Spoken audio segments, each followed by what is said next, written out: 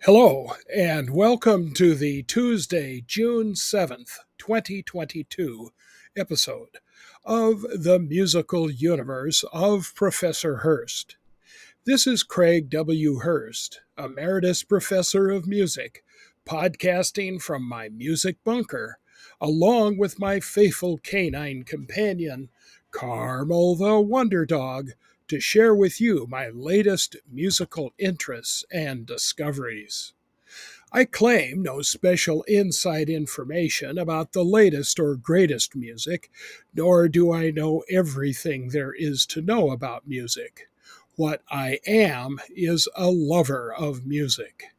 I enjoy several genres of music, and I share with you what has currently caught my interest: old, new, outdated, and everything in between.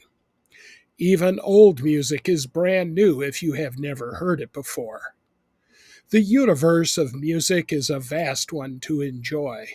From my discussions, you might find something new to you and of interest to expand your own musical universe.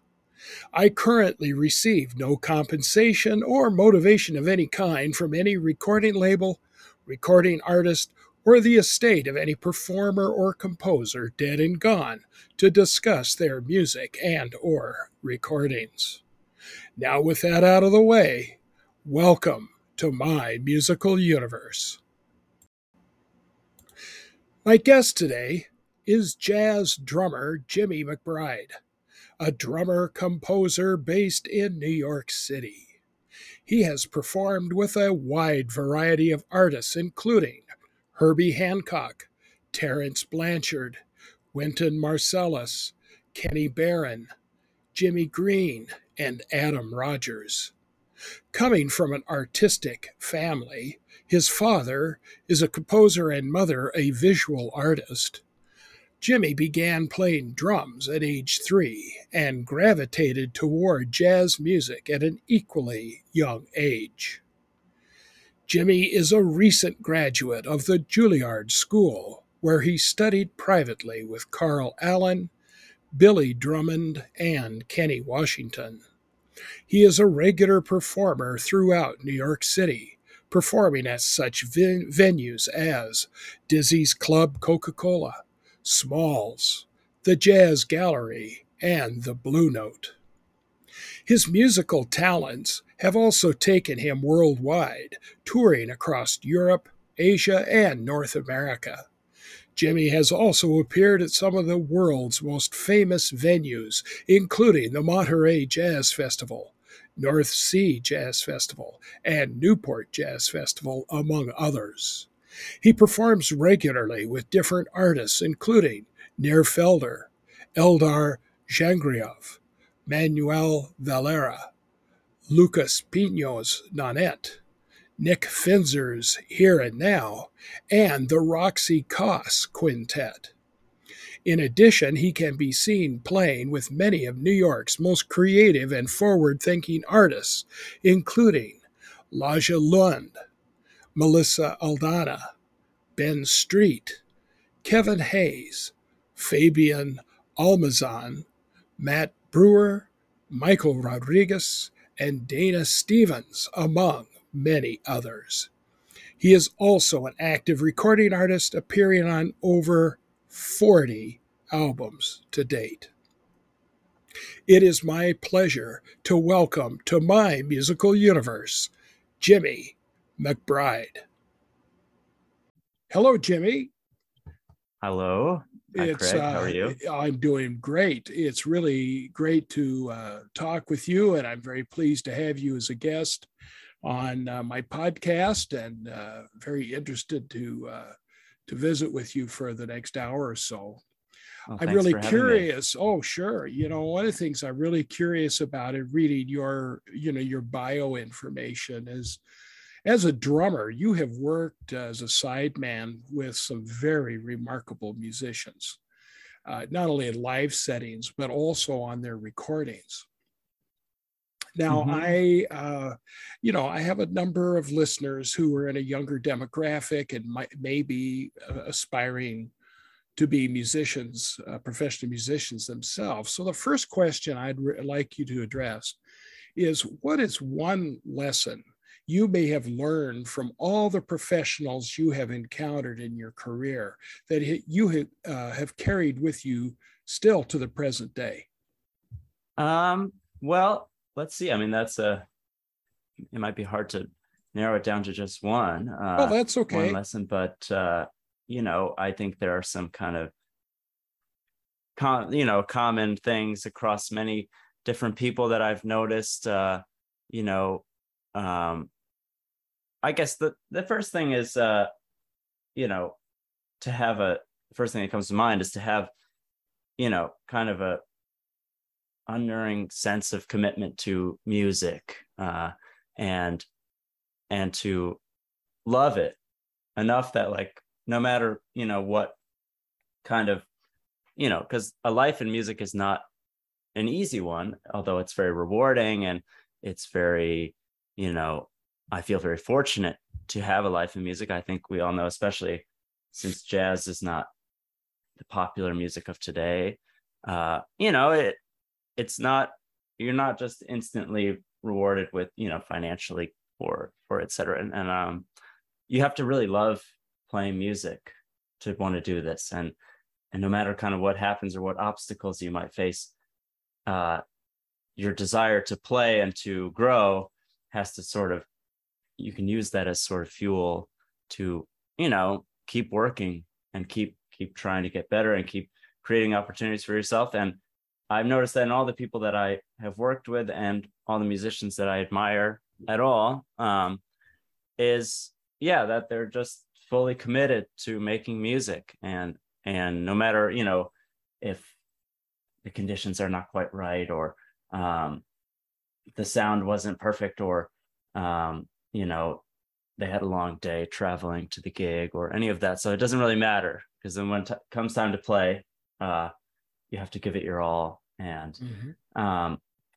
yeah, so that's one thing. And having, integrity about music, and, kind of not dumbing down anything that you do, and trusting that the listener and the audience, whether they're informed jazz listeners or maybe they've never heard jazz before at all, but that, people will connect with what you do if you're honest with them, and if you present your music with integrity, and if you're true to yourself.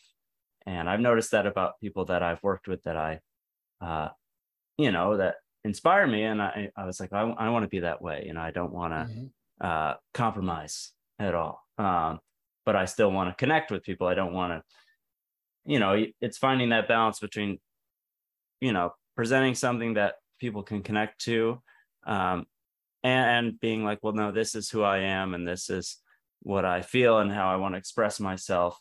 And yeah, I honestly think that if you're honest with that expression and you're clear in your intent, people will connect with it. So those are some things that I've learned, and I try to keep that in mind in my own, musical life.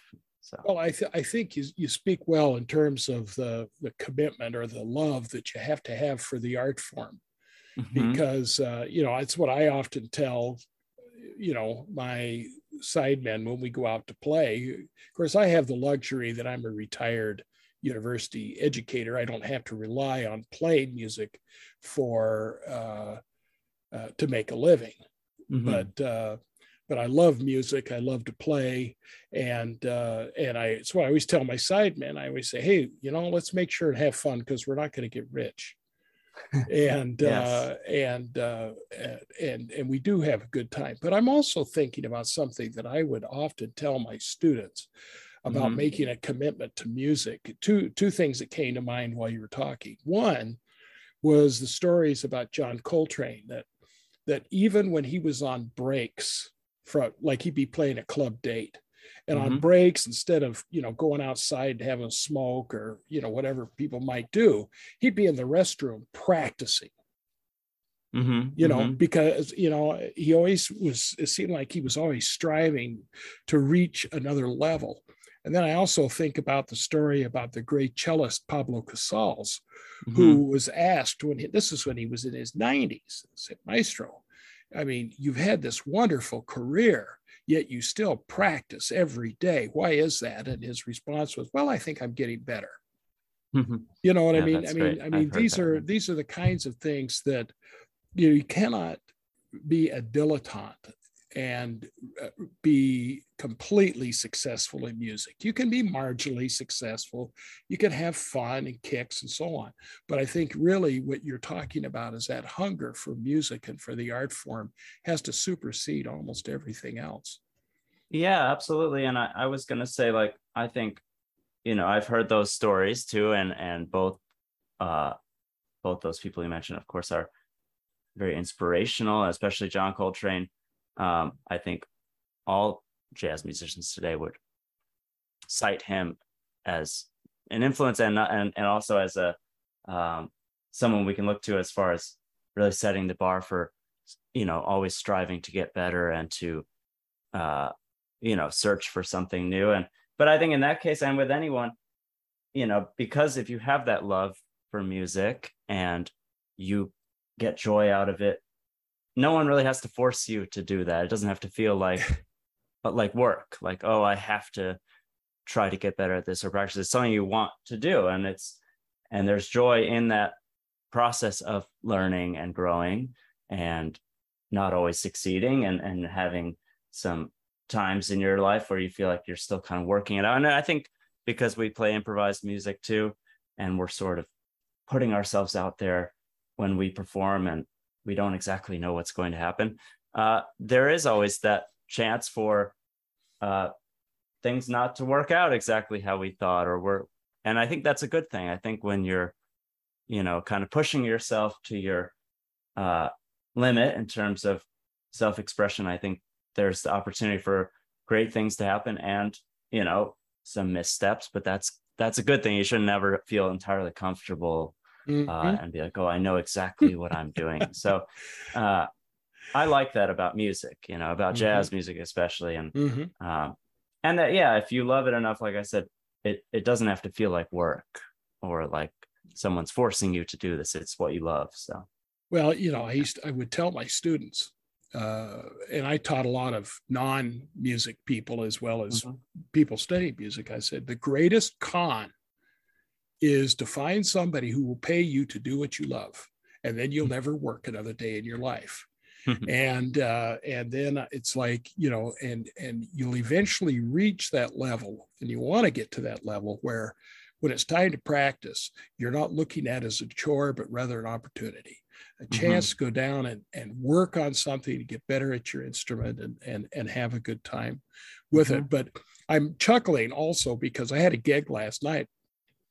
We were playing I was playing with my early jazz and ragtime band last night, and we were doing a tune where it was actually supposed to go into a double time, and somebody in the rhythm section missed the cue. So instead of immediately going into double time, it was more of an accelerando poco a poco, but it still was, it still worked out all right, and the audience didn't seem to mind, and we still had a good time.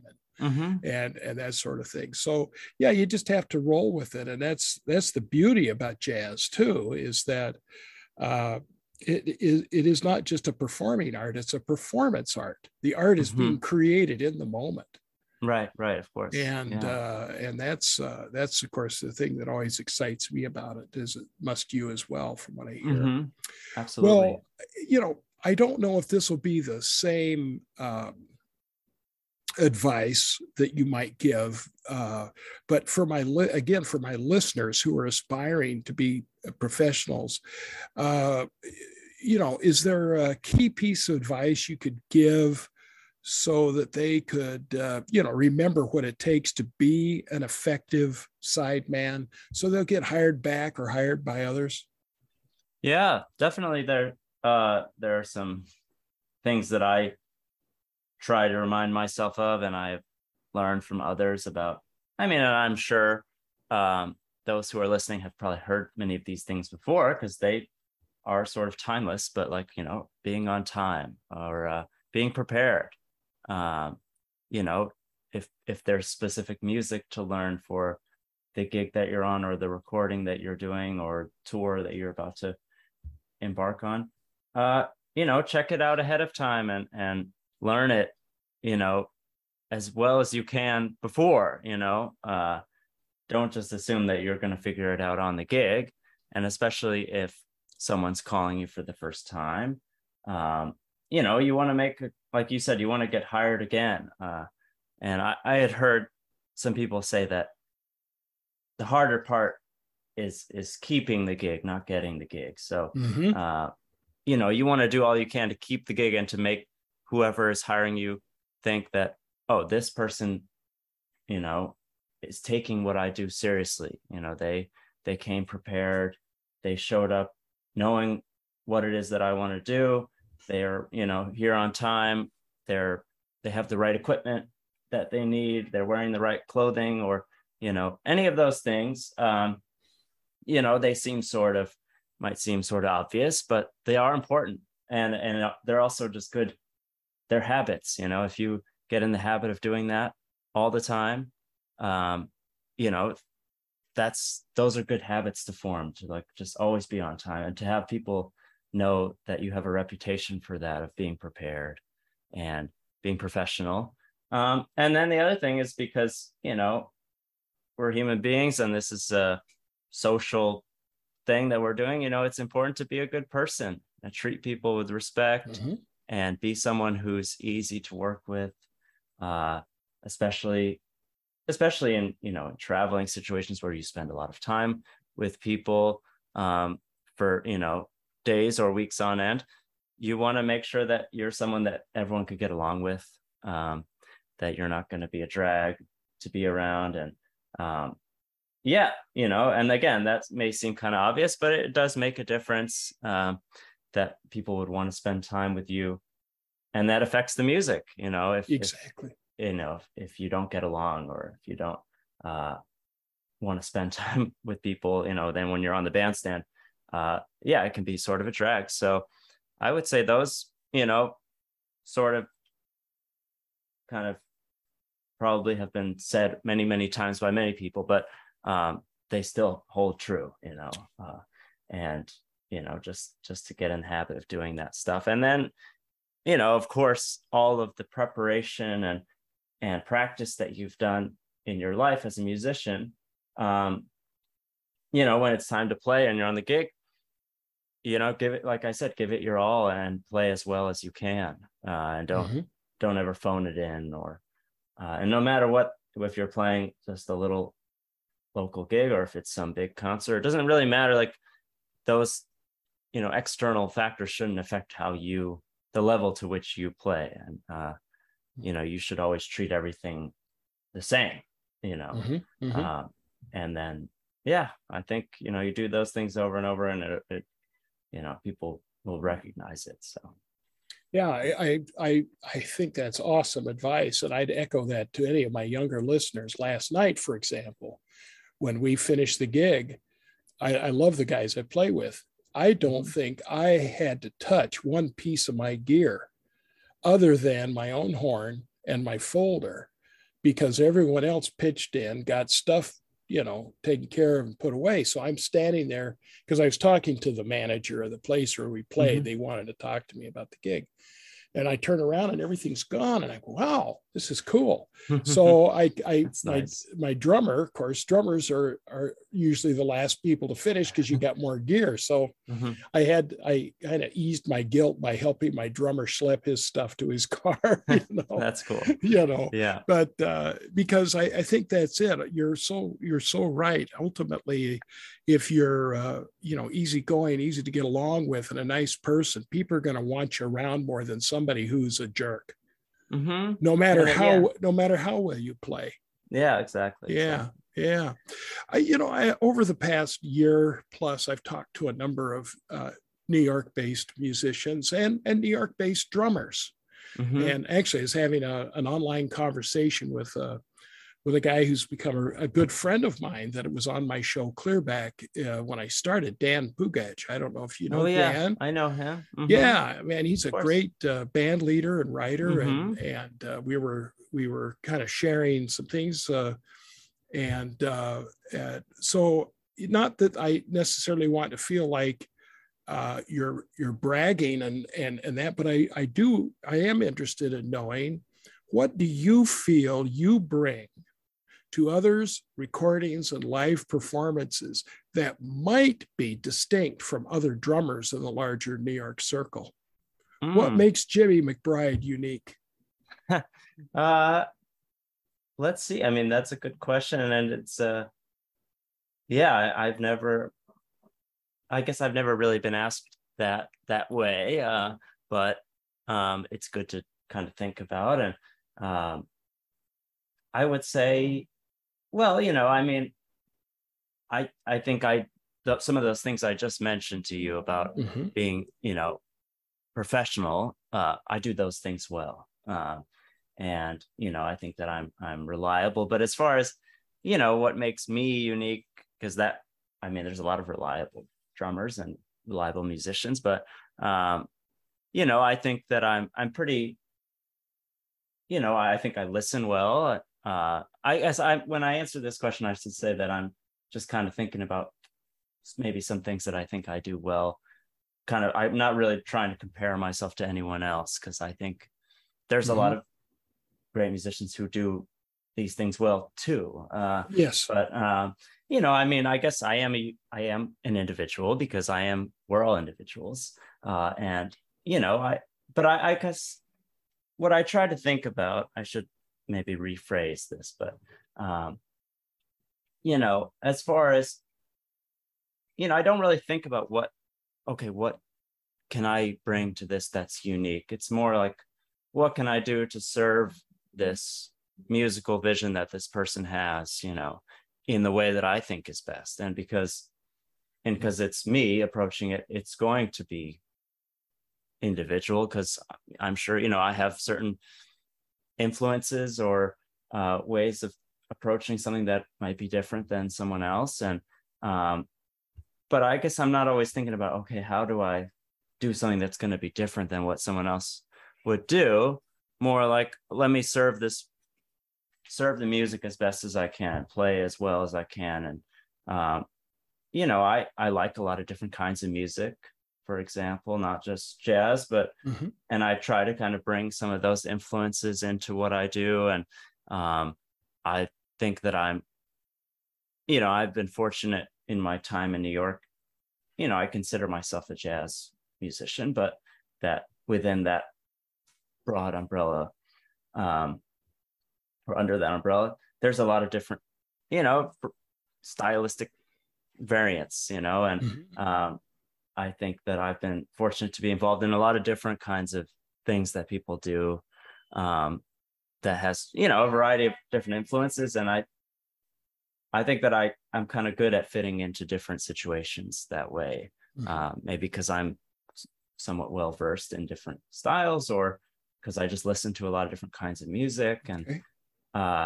yeah, I think that's something that maybe sort of makes me unique, and that I love, is that I don't like just doing the same kind of thing every night, or being involved with the same kind of musicians. I like that, oh, I did this one thing tonight, and tomorrow I'm going to play some music that's totally different, and treat, and that's equally fun, and that I can still be myself in that situation too.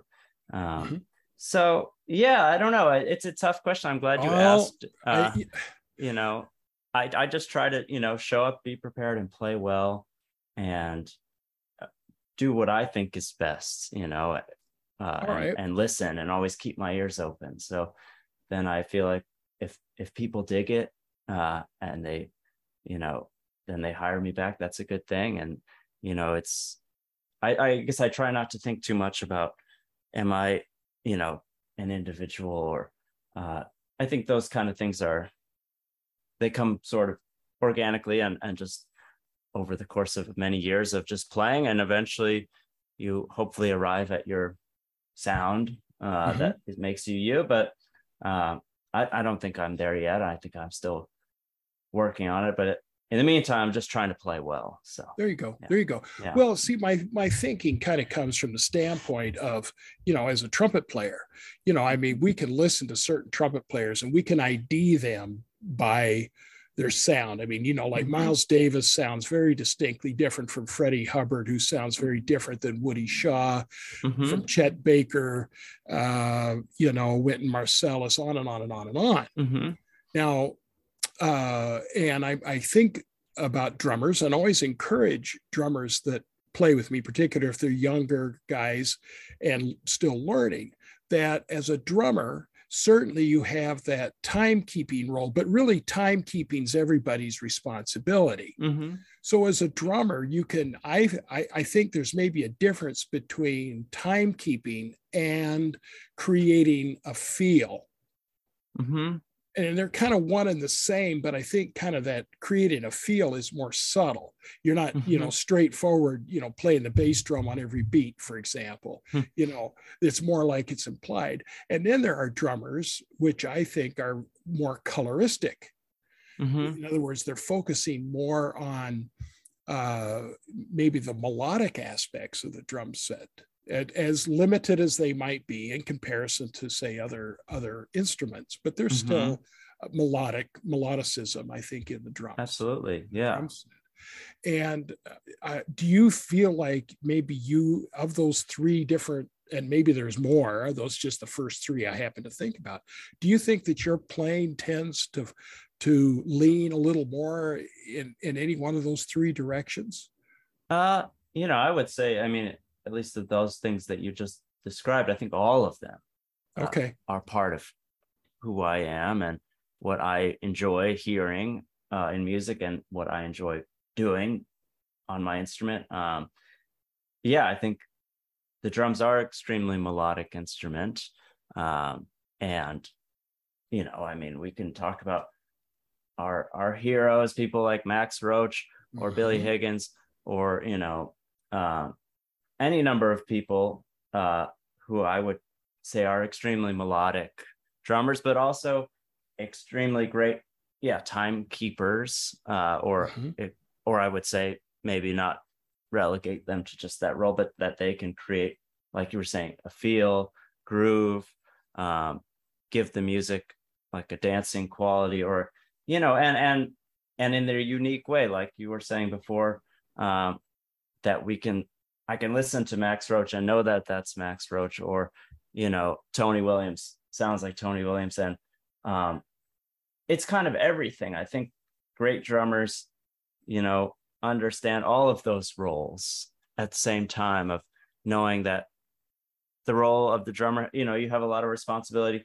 yes, to create a groove along with the other people in the band.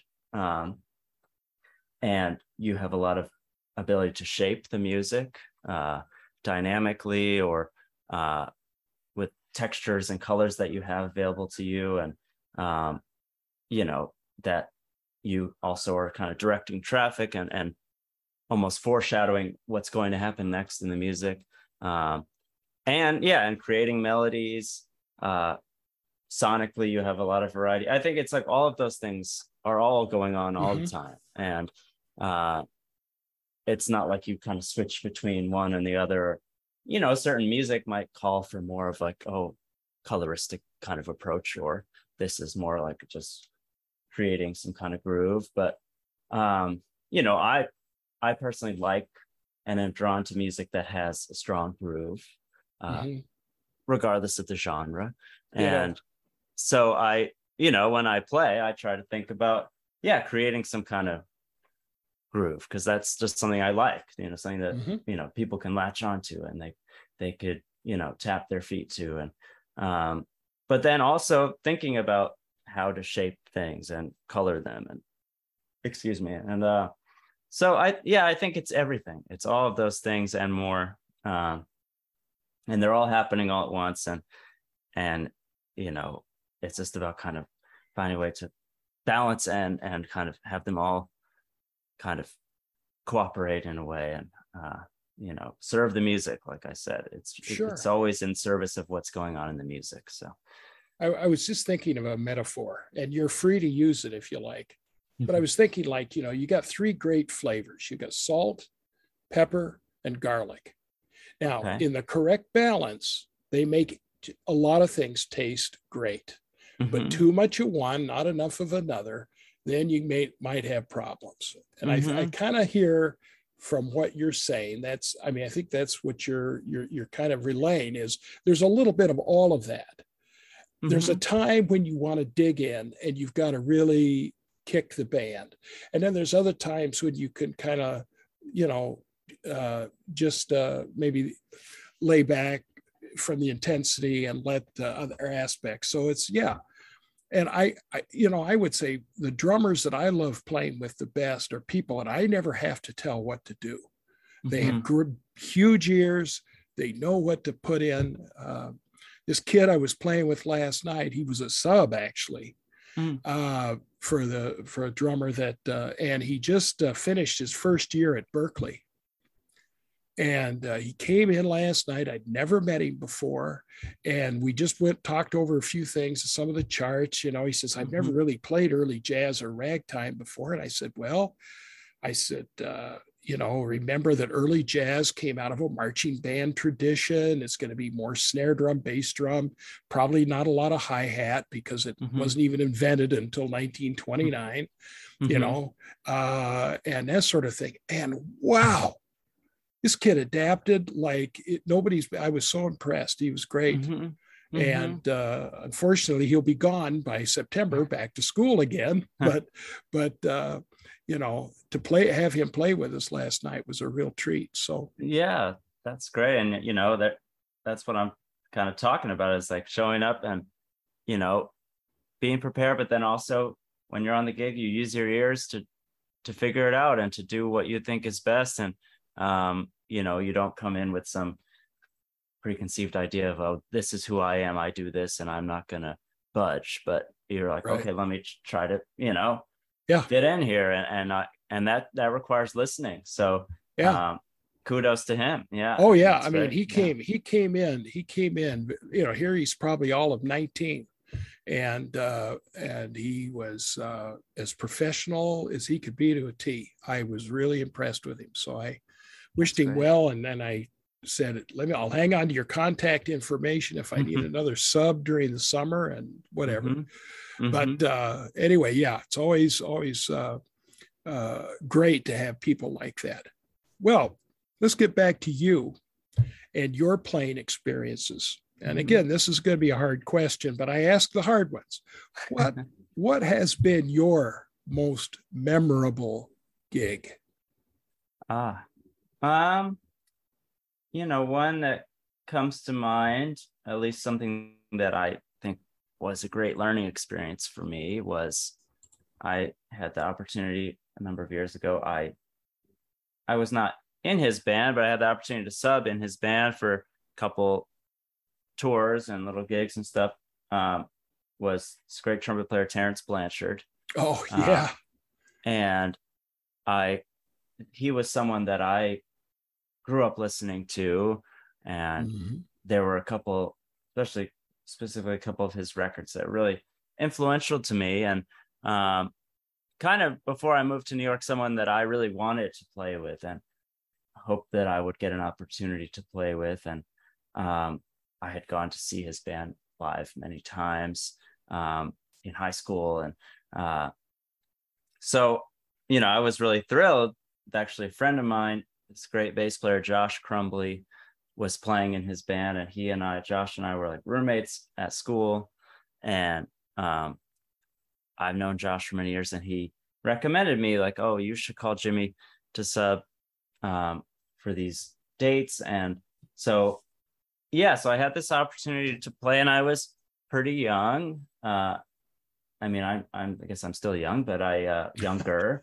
I was like 23, and I was really kind of nervous because this was someone I looked up to a lot and grew up listening to. And I was like, I can't believe I'm here on stage, or I'm going to be on stage with this person, with Terrence Blanchard, this guy who I think, who's, you know, music and concept, band concept really is something I identify with. So anyway, that opportunity, I can remember that, yeah, I was very nervous, and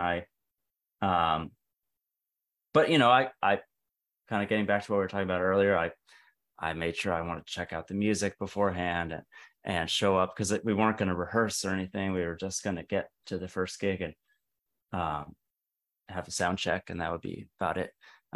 So I wanted to make sure like I knew what was, you know, what to expect a little bit, or I felt prepared at least. And yeah, it was, I can remember feeling like the way that they played, because this is like a working band that had been touring a lot and playing together for a number of years. And it kind of felt like when you know, you're driving and, you know, I guess you kind of are you're in the slow lane or something, and then you get in the fast lane and you're like not ready for how fast people drive, you know, and not that they, in the sense that the way that they played, they're just so quick in terms of how they reacted to each other, how they listened, the way that they could kind of, you know, each person in the band could take information from something that someone had just played and then take it in a different direction, and so quickly and so effortlessly and organically too. And I felt like, wow, I was just like, it just moved, everything's moving so fast. And it was thrilling, and it was like so fun to be part of that and to try to, you know, contribute in my way that I could. And I felt like when even this little tour we did was over, I felt like, yeah, I got my butt kicked, but I felt like even in that week or week and a half or whatever, I felt like I got so much better, you know, or I improved, or they all pushed me, Terrence and everybody in his band, like, you know, really, you know, I think that's one thing that's great about getting an opportunity to play with musicians who have more experience than you, is that's really like, you know, probably the best way to get better. And, you know, you can practice all you want at home by yourself, and you can listen to tons and tons of recordings, and that's important too. But when you play with people who have been doing this a long time and longer than you, you know, you kind of see what it's like, and they push you to places that even you maybe wouldn't have realized you could get to. And then, you know, you can take that experience back with you. And that's kind of what I did. It was like, after that was over, I came back to New York, and I was like, okay, now I have like a different idea of what making music is like, and the kind of focus, intense focus that's required to make music on a high level, that I hadn't maybe really experienced that up until that point.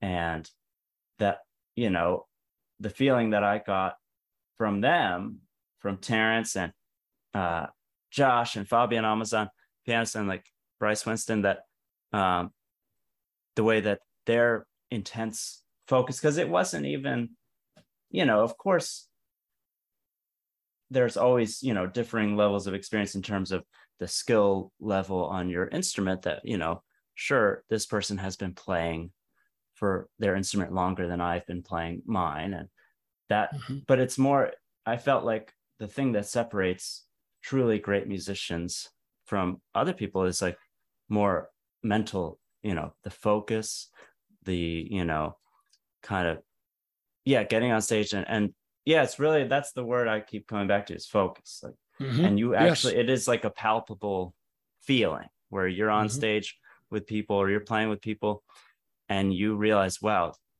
there's this intense level of commitment to this that maybe I'm not quite there yet. I'm not on that level, even though, sure, I can physically, you know, keep up with them. I can play this music. Right. Sure, I know how to execute things. That's fine. But then there's that extra thing that gives it, you know, that intensity. And that really comes from your mind. And so that gig, getting back to memorable gigs, and that experience playing with Terrence really opened me up to, that feeling, experiencing that feeling and knowing like, not only this is what I want, but this is what's required, to get to that level that I strive for. And it's still, that's still on, that was like 7 or 8 years ago, but still ongoing, where every time, I still think about that. Like I would, I want to feel like I'm playing music at that level all the time. And it's hard. It's they're oftentimes, we get distracted by things, or we, as musicians, we can kind of get in our own heads about whether or not we think we're playing well, or we're doing a good job. And all of those things are sort of distractions to that, having that razor sharp focus, where it's like, no, all that matters is what's happening in this moment, and that I'm listening to what's happening, and I'm reacting and offering, my own personal contribution. And so I really think of those gigs, even though they were not that many, and it was just a few months of that, and that it was really formative for me in terms of kind of realizing what it takes to get to the next level of musicianship, of improvising. And so that was huge for me. Oh no, I know exactly what you're talking about. Well, no, not exactly, but I know, like, for example, when I've played gigs with people who are higher level players, how that lifts you up. It doesn't put you down, it lifts you up. Or if there is a downside, you realize what more work you have to do. Totally. I never will forget, it was probably been 25 years ago. I played a gig with Jack Suddy, who is the associate principal trumpet of the Philadelphia Orchestra. Wow. Now he's from Wisconsin. And at that time I think he was either going to Juilliard, or he was at, I can't remember the school that's in Philadelphia now, the conservatory. But anyway, Curtis, that's it. Yeah. You're right. And and this was a holiday time gig. Maybe we were playing, I think it was St. Matthew Passion or something. And of course, he only came in and played the gig. And so I was playing the first trumpet part for the rehearsals, and then I stepped over and played second for the gig. But his level of playing was just that much above, and how much I got out of that. And that's what I tell my, I would always tell students, never shy away from those opportunities. It's not a put down, it's really a lift up. And because you learn by just being around other good players. I mean, and how we learn, I'm not sure, but we absorb it some way, and it's just by being in that kind of surrounding. I know, like I've shared with people my experiences when I was in graduate school, and I went to grad school at University of North Texas, and just being surrounded by so many music majors and people striving for the same thing I was. That was such an uplifting experience. And, I guess we all experience that when we go to music school. Juilliard, I'm sure, is very similar, because you're just surrounded by such excellent people. And that really is something that buoys you up. So yeah. Have you had the opportunity to see Terrence's opera at the Met? No, I really wanted to, and I wasn't able to get tickets, or I was too late, I think, to get tickets. I'm hoping that they'll restage it at some point. I heard great things about it, and I'm a big fan of all of his, not only his playing, but as a composer in jazz and film music, now with the operas that he's doing, and everything. I'm really, he's someone that I would count as one of my favorite musicians, and someone that I admire a lot. So, well, in a lot of ways, what we're seeing is his personal growth. Mm-hmm. because he's Mm-hmm. gone from being, a trumpet player and a band leader to now composing music outside of the regular realms of jazz and so on. And Mm-hmm. that's really great. Well, I have not seen it yet either, but I do have the Metropolitan Opera app, and Ah, I do believe they have the HD broadcast that I can access. wow. So I'm going to get around to Okay. watching it one of these Yeah. days. But Chicago That'd be Lyric awesome. is, I think they're either presently or they just did or they're just about to stage it. Oh, wow. Okay. So yeah, so it's making the That's rounds. exciting. Oh, I Very think it's exciting. wonderful. And Yeah. when you mentioned Terrence, I remember the one time that I saw him live in Milwaukee. He Mm-hmm. came, there was a really nice club. It's unfortunately not there anymore. And just was blown away by what he had to do, and it was really exciting. I've always enjoyed his music making. Mm-hmm. And the other thing that I will confess to is that as soon as you mentioned his name, the first thing that came to mind is I could hear in my head was Mo Better Blues. Yeah. just, Understandable. Of yeah, course. just Yeah. because that was such a great movie, and that was actually Yes. kind of a semi hit for him. Yeah. So Yeah. yeah. Anyway, let's kind of turn just a little bit. Jimmy, you're a jazz musician. Your wife's a jazz musician. Mm-hmm. What is the major challenge of being a jazz artist in the 21st century? Oh, well, I guess I would probably say that, you know, I guess it's, jazz is not as popular as it once was many decades ago. And, you know, although I still think, I still believe that there's a very strong and, it may not be huge, but strong fan base and group of people that love jazz. But it is small, and there's not, there's maybe not as much support commercially for jazz music as there once was. So I think, yeah, as far as challenges go, it's just that it's maybe, yeah, it's not as popular as it used to be. And so you kind of have to maybe work that much harder to, get your music out there, and I know from having played on a lot of people's recordings and talk to people who make recordings, that a lot of that, they do on their own, with their own funds and with their own effort, and then hope that, it gets some attention, in the press, or some listeners, or some people will hopefully spend a little money to buy it, or at least, I know that nowadays you don't really have to buy music. You can just have access to it all the time for free, pretty much.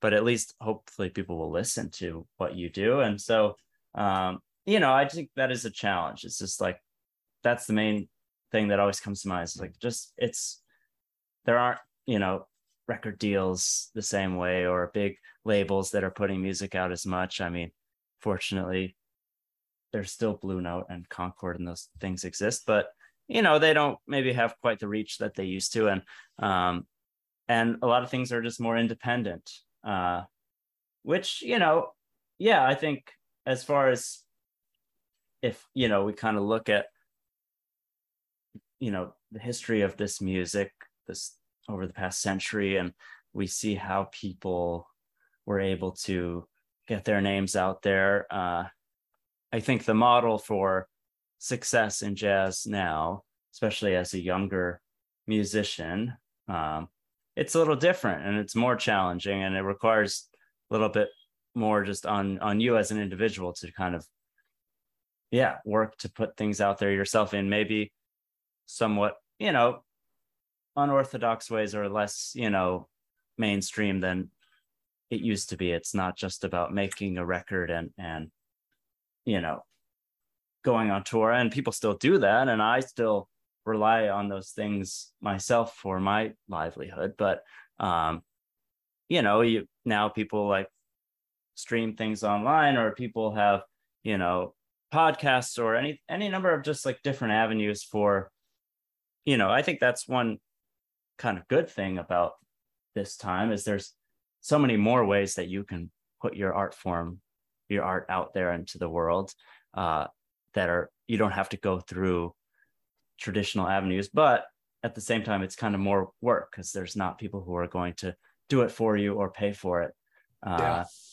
So yeah, so that is a challenge. And you know, also since, you know, the pandemic and stuff, of course, a lot of, you know, it's harder for music venues to stay open, and to survive. And in fact, just this week, I was sad to learn about the closing of this great club in New York, the 55 Bar. Yes. And, you know, that was a place that I've played many times and gone to see music at many times. And I think occupied an important place in the scene in New York and for certain musicians, and it's a great room. And yeah, so those kind of things, I mean, those are challenges too, that, you know, there aren't as many places to play as there maybe used to be. And, you know, we have to kind of find new places to play, or, you know, non-traditional venues. And yeah, so all of these things is just, I think it's just a little bit harder, Yeah.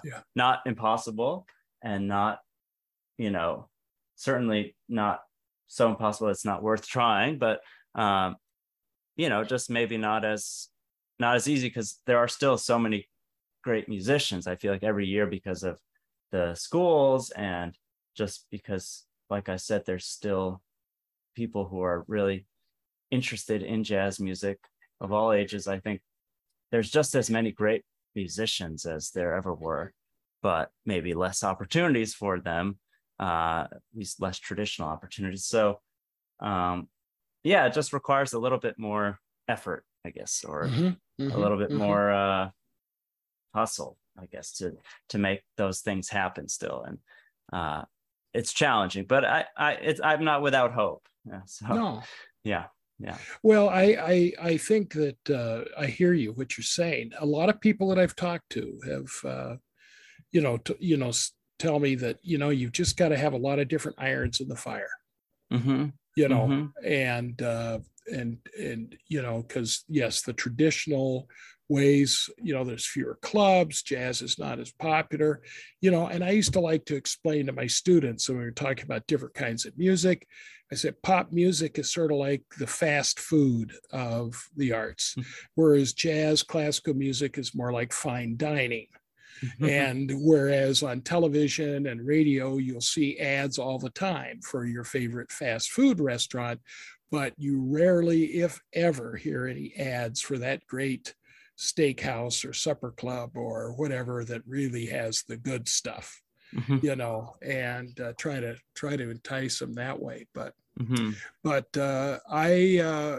I was kind of buoyed up myself last night. I mean, talk about audience for jazz. Like this band I had play last night was my Mm-hmm. early jazz group.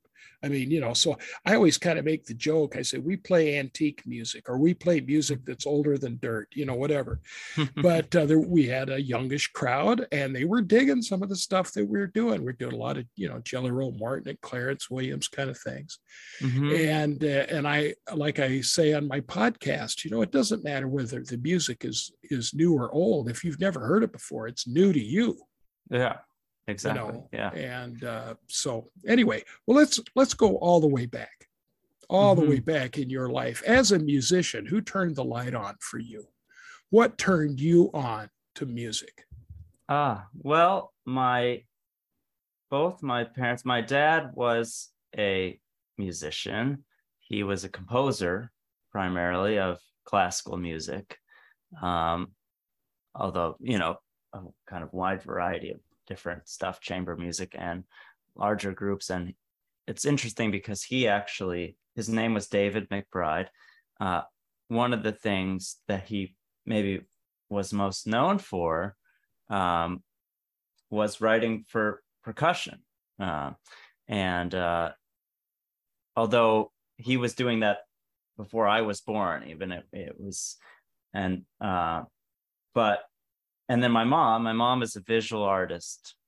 She's a painter, and mostly watercolor, and she does a lot of different things. And so both my parents are were artistic, and so you know, they didn't necessarily, it wasn't that they got me into drums, but they were very supportive of me being interested in music. And as far as the drums go, that I don't really have a, you know, I'm not really sure why I play drums other than when I was very young, when basically as soon as I could figure out what I was doing, I started playing on some pots and pans at home. I don't know if maybe, you know, I kind of, you know, I don't know. I mean, the universe is weird, but maybe had sort of absorbed some music from, you know, some of my dad's music. I don't know. I was interested in percussion, and then my parents saw this and, oh, maybe he'd like to take lessons, actually. And they were really fortunately able to find a teacher. This is in Connecticut, where I grew up. Someone who was teaching through the University of Hartford that was willing and able to teach someone very young. And so I started taking drum lessons when I was about 3. And then, you know, around the same time is when I also started liking jazz, because actually I had a friend of my mom's had made a couple cassette tapes actually of Frank Sinatra records. I think Come Fly With Me and Come Dance With Me, records that he made on Capitol or whatever. And I listened to those tapes nonstop. You know, I didn't really know what was happening in the music. I was too young to really understand, but I just loved the sound, the feeling. I loved the songs. And yeah, that was kind of the first music that I heard. And I would listen to that. And then, yeah, like I said, at that time also got a little drum set at home and had some kind of, you know, assorted percussion instruments, hand drums and things like that. And just enjoyed sitting at the instrument and trying to figure out how to, you know, create a sound, play some rhythms, or play something that sounded good to me. And then slowly, yeah, just kind of learned more and more about the instrument itself, about music. And then when I was in elementary school, I got to play in the elementary school jazz band, and I got to get some experience playing in a band. And then my dad played some piano, so I got to, you know, just play with him at home, play some songs. And there was always music on in the house, jazz, and, you know, we listened to the Beatles a lot, or Michael Jackson a lot, or some classical music. And yeah, so then it just kind of kept going. And then a little bit later, I got introduced to, I guess, you know, more about the history of jazz music and about great musicians and drummers, and got to see some of these people play. And yeah, so it just kind of kept growing. But I was fortunate to grow up in a household that was very supportive of me, you know, being a musician and being interested in music, and also in a town that had a really good school system that supported the arts too. And I'm really grateful for all of that. So yeah. All those things are helpful and informative. That's really wonderful. You know, and I, you know, my background sounds very similar, except that neither of my parents were musicians. My dad was a shrink and my mother was a housewife, but they both loved music, and they both supported everything that I did. Even they may not have understood it. They still thought, well, if I was doing it, they were supportive of it. But, you know, so it's always a great part to have parents that are supportive. And then, of course, then things like, say, good schools and music programs and that sort of thing. So I would like to drill down just a little bit into your creative process, because you write. What inspires you when you write? Well, you know, probably, I mean, a lot of it has to do with just the things that I hear, you know, the music that I listen to. Maybe there's something I've heard that I like, you know. Sometimes if I hear some song on a record that I like, I try to transcribe it and figure out what is going on. Like, how did the, you know, how does the harmony move, or how does the melody and the harmony relate, or rhythmically what's happening? Because it's just something that appeals to me. And then maybe, you know, in that process of learning some other kind of music, I realized, oh, I like this little progression, or just kind of, it's just something to add to your knowledge or kind of musical vocabulary. And then maybe that would come out in music that you write, that I write myself.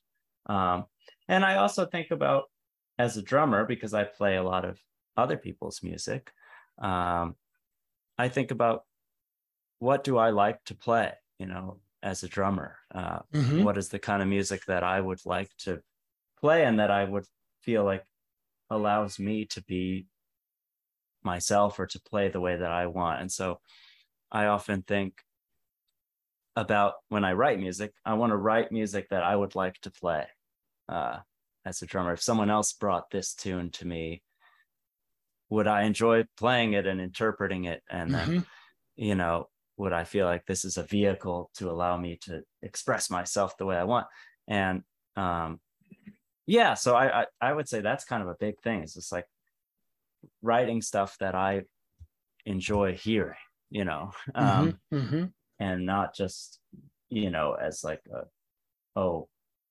just, yeah, kind of thinking about, I want to write things that other people, when people play them or listen to them, they will enjoy hearing it or playing on it, you know. And so, you know, trying not to write, you know, stuff that's too complicated. I mean, it can be complicated or not, but just stuff that has hopefully a certain, like I mentioned earlier, I like music that has strong groove. So try to include that, you know, try to think, what, as a drummer, what would I play on this? You know, or, you know, certain kinds of harmony that I like, that appeal to me, you know, from listening to other musicians that I admire. And, you know, I don't know, like someone like John Scofield is someone who I, you know, is a musician that I really admire, and someone especially I really like his writing. You know, so I, you know, listened to a lot of his records, and, you know, learned some of his tunes and figured out what's going on with them. And then, you know, that inspires me. Or music by Wayne Shorter inspires me, or Thelonious Monk, or any number of people. And I guess, you know, I don't think about it too much, but it all kind of filters in there. And then when I sit at the piano and try to, you know, come up with something, I imagine that, you know, hopefully some of those influences are kind of being filtered through. And yeah, just to write some stuff that feels good to me, that allows everyone who's playing to kind of open up and you know, be free with it. And yeah, I would like to do it more. I don't write a lot of music, and it's not that often, you know, it kind of comes in little spurts of like, oh, I, you know, kind of feel inspired. Or, you know, recently I booked a couple gigs for myself in New York, and then that kind of inspired me to write something new for that. But yeah, it's kind of, I go long periods of time without writing anything. So it's something that, you know, maybe doesn't come quite as easily, or, you know, is not as natural to me as just playing. But whenever I do write, you know, it's great. It's challenging. And it's, of course, very rewarding to hear great musicians play your music that you wrote, and interpret it the way that they do. And so, yeah, but it's, yeah. You know, I'm with you there. I mean, it's interesting. I've had, of course, that's not a unique question to you. I've asked that of a lot of people who write, and it's funny how many of them say what motivates them more than anything to write is a deadline. Yeah. Like you said, when you booked yourself and you had to write some things, and it is darn, isn't it funny how the brain works? Now, I don't write any original material, at least I haven't yet, but I'll hear a tune and all of a sudden I'll start hearing a different or maybe wacky way that it could be arranged. And Mm-hmm. I love to write arrangements. Mm-hmm. And like I was inspired. I heard a recording of Opera Va, uh, Mm-hmm. Charlie Parker's tune, being played by a trumpet quartet. Oh, I heard wow. that and I went, "Oh, that's kind of cool. I wonder how I could write that for my 8 piece. I have an 8 piece band Uh-huh. with 5 horns." And I thought, well, I could go the super sax route and orchestrate Bird's solo, Mm-hmm. as Mm-hmm. a out chorus or something. And I thought, no, that's already been done. And it's amazing how then the ideas start churning and you start getting ideas. And I love it when that happens. But Yeah. unfortunately, you're right. It's not an everyday thing. The Mm-hmm. tap is not on all the time. You never know when your muse is going to spew. Well, anyway, well, that's great. Jimmy, do you have any new recording projects, either your own or playing with others, planned or in the works? Um, let's see. I mean, I I'll say I don't want to, I don't really have like a concrete plan. Yes, I'm, maybe reluctant to put this out there, but I am thinking, or I have sort of vague ideas about maybe recording some of my own music at some point in the future, but that's Wonderful. not a any kind of set plan or planned release yet. So, I'll just say that's sort of a vague thing. As far as Okay. other people's stuff, I have played on some records or recorded some stuff recently that I think is supposed to be out at some point, maybe this year or next year. I and some couple things that I'm looking forward to. I played on a record a few months ago with a friend of mine, the saxophonist Troy Roberts, who's a great tenor player, originally from Australia, and that was great. That with this guitar player Paul Ballenbeck, great guitar player here in New York, and John Patitucci was playing Oh, yeah. bass, and that was really great to work with them. And I really like Troy's playing, of course, but also his writing compositions are really cool and kind of perfect. I mean, Troy's someone who I have played with a lot, and I was speaking of composition, I was talking about tunes that allow everybody to kind of do their thing and open up. He's definitely someone who writes music that way, that it's, they have a lot of sophistication and detail, but they're also just fun, fun tunes to play that have, unique grooves or kind of unique vibes. So look out for that. Troy Roberts. Also, I played with, I recorded with my friend Noah Garabedian, who's a great bass player here in New York.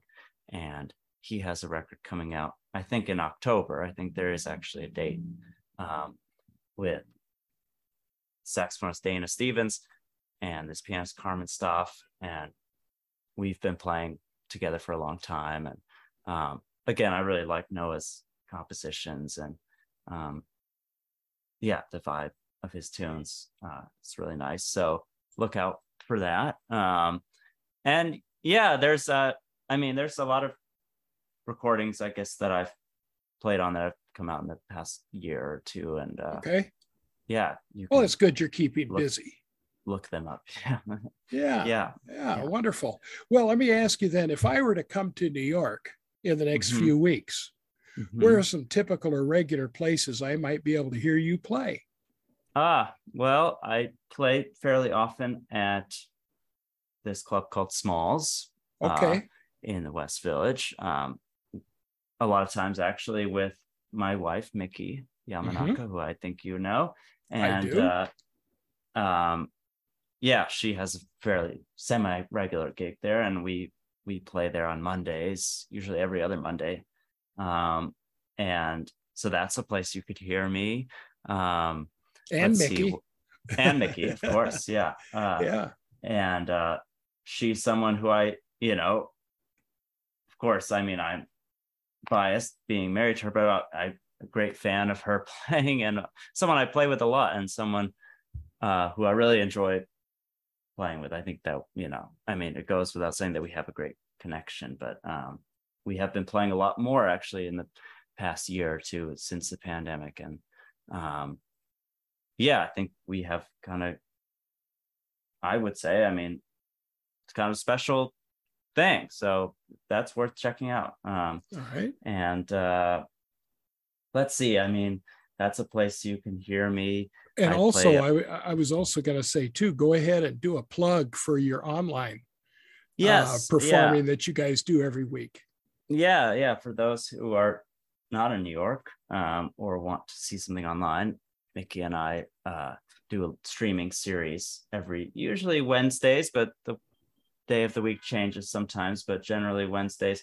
That's called Mickey's Mood. That's the name. And you can find the link to that on her Facebook page or YouTube channel. And we invite different guests over every week and play different kinds of music. You know, we focus on different jazz composers or artists, or maybe a specific recording, play music from a specific recording. And yeah, every week. So, and it's free.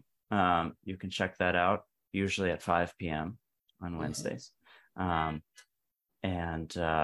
yeah, so that's somewhere you can hear us play. And I mean, I play it, you know, there's a club called Cellar Dog, formerly Fat Cat, that I play at sometimes, or at, yeah, I'm trying to think, in New York where you could hear me at Birdland. I think I have a couple of gigs at Birdland in the coming weeks. And yeah, just kind of the typical clubs that, you know, are presenting jazz nowadays. Oh, Mickey and I are also playing next week together at Dizzy's at Jazz at Lincoln Center on Wednesday. I think that's the June 1st. So that should be fun. Come check that out. And yeah. Well, that's great. I'm glad to hear that. Well, I always threaten all of my guests that are in New York. I said, one of these days I am going to come to New York, and I'll let you know and hit you up and come see you play, because I really love to do that. Well, Jimmy, is there anything else you'd like to add or tell my audience that I haven't asked you about? I mean, not that I can think of, just that, you know, keep supporting the music, keep you know, going to support the venues in wherever you live that present music, and go patronize them. And you know, if you're able to, keep, you know, buying CDs or records or MP3s or however you like, you know, supporting musicians as directly as you can. And yeah, and then, you know, I guess I would just kind of add, I guess, you know, because in light of some of the recent events that we have experienced in this country, and the, you know, that we've seen in the news, and all of the very scary and sad things that are happening, that, you know,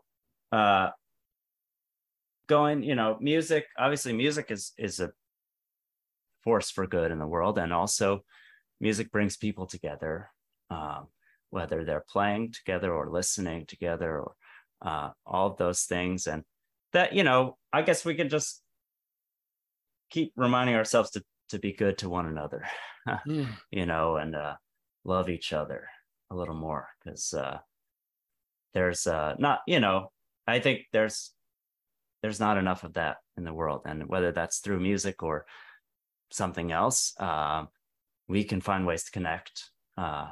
And, you know, so I just, yeah.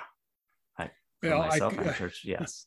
I couldn't agree with you more, Jimmy. Yeah. If there's any time that we need to come together and be kinder to each other, it's now, because it's been deplorable what's been going on in our country the last couple of weeks. And I think music, of course, I'm biased because I love music, but I think music is that healing balm for our souls, and food for our souls, and it's a way to bring us together. Yeah, I couldn't agree with you more. But Jimmy, thank you. so much for taking time out of your day to talk with me. And I certainly want to wish you the best with what I'm sure will be a continued successful musical future. Well, thank you, Craig. Thanks for having me. You bet. And Appreciate have it. a great day. You too. Okay. Mm-hmm. Take care. Bye. Bye-bye. My discovery composer of the week is Walter Piston. Piston was born in Rockland, Maine, January 20th, 1894, and died in Belmont, Massachusetts, November 12th, 1976. In 1905, the family moved from Rockland, Maine to Boston, where Piston studied art at the Massachusetts Normal Art School from 1912 to 1916. It was there that he met his future wife, the painter Catherine Nason. Largely self taught as a musician, he earned money playing the piano and violin in dance bands. From 1917 to 1921, he also played the violin in orchestras and chamber ensembles under the direction of Georges Longy. When the United States entered World War I, he quickly learned to play the saxophone so that he could join the Navy band. During his service in the Navy, he learned to play other band instruments as well. Piston entered Harvard in 1919 as a special music student. He enrolled formally in 1920 and graduated with honors in 1924. His teachers included A.T. Davison and Edward Burlingame Hill, among others. From 1921 to 1924, he conducted the Pierian Sodality, Harvard's student orchestra. He pursued further studies with Dukas, Boulanger, and Ionescu at the École Normale de Musique from 1924 to 1926, where he played the viola in the school orchestra. His two earliest extant works, three pieces for the flute, clarinet, and bassoon of 1925, and the Piano Sonata of 1926, reveal the influences of Boulanger and Dukas, respectively. The lean counterpoint of the former reveals a neoclassical elegance related to the styles of Stravinsky and Hindemith, while the romantic grandeur of the latter suggests an affinity with Brahms and Franck. In subsequent scores, such as the Flute Sonata of 1930, Piston merged these two aesthetics, forging a conservative modernist style of his own. Upon his return to Boston in 1926, Piston joined the music department at Harvard, a position he held until his retirement in 1960. He did most of his composing during the summer months, which he spent on a dairy farm in Woodstock, Vermont. His occasional attempts at descriptive music, such as Turnbridge Fair for symphonic band, written in 1950, and three New England sketches for orchestra, written in 1959, took rural New England as their subject. Even in his more abstract works, his syncopated rhythms, austere textures, and clipped forms bespoke a special attachment to that part of the country. Finding an early advocate in Sergei Koussevitzky, Piston's first works for orchestra were commissioned by the Boston Symphony Orchestra. Piston eventually wrote 11 works for that ensemble, as well as fulfilling commissions from the major orchestras of New York, Philadelphia, Cleveland, Dallas, Louisville, Minneapolis, and Cincinnati, among others. Aaron Copland also helped to bring him to national attention by featuring his music at Yaddo and the New School for Social Research, and by declaring him in 1936 one of the most expert craftsmen American music can boast. He also earned the admiration of numerous other composers, including Igor Stravinsky, Ernst Krenek, Roger Sessions, Howard Hanson, Virgil Thomson, and Elliott Carter. Piston's mastery took many forms. Intimately familiar with instruments and possessing a phenomenal ear, he worked primarily at a desk, scoring his music as he composed it, rather than beginning with a piano reduction. His masterful orchestrations emphasize clarity and brilliance as opposed to novelty and effect. Along with a compelling sense of form, he also displayed a dazzling handling of canon, invertible counterpoint, melodic retrograde and inversion, and other contrapuntal techniques. The traditional forms of sonata, rondo, variation, fugue, and passacaglia acquired a distinctive lucidity and compression in his hands. One can readily discern in his music an engineer's concern for formal precision, a painter's care for coloristic detail, and a violist's attention to inner voices. While some thought the reserved quality of his music a limitation, his admirers extolled not only his impressive technical skills, but the longing tenderness of his slow movements and the sparkling gaiety of his scherzos. Having absorbed Schoenberg's 12-note method as early as his flute sonata of 1930, and having composed a strict, albeit tonal, 12-note work as early as the chromatic study on the name of Bach for the organ in 1940, Piston initially established a reputation as a composer's composer. Some of his more accessible efforts in the late 1930s and early 1940s, notably Carnival Song for Chorus, written in 1938, the ballet suite from The Incredible Flutist, 1938, and the Second Symphony, 1943, however, found favor among the concert-going public. The Symphony No. 4 of 1950 and the Symphony No. 6 of 1955 became particular favorites. As he made more extensive use of the 12-note method in the 1950s and especially the 1960s, his music became more chromatic and dense. These late works were also more adventurous formally, featuring complex one-movement designs rather than his more traditional 3 and 4 movement forms. A relatively slow worker, Piston joked that it took him an hour to decide upon a note and another hour to decide to erase it.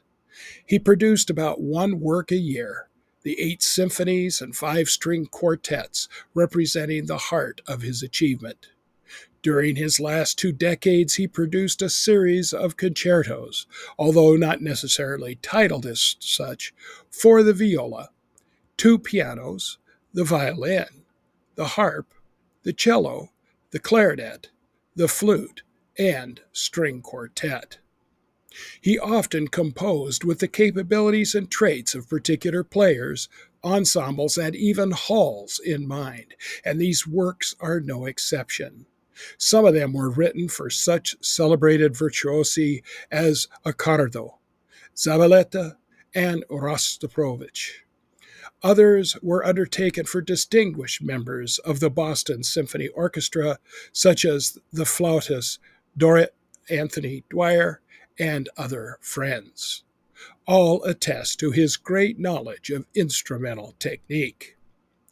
As a teacher, Piston was the acclaimed author of a series of texts: Principles of Harmonic Analysis, 1933, Harmony, 1941, Counterpoint, 1947, and Orchestration, 1955.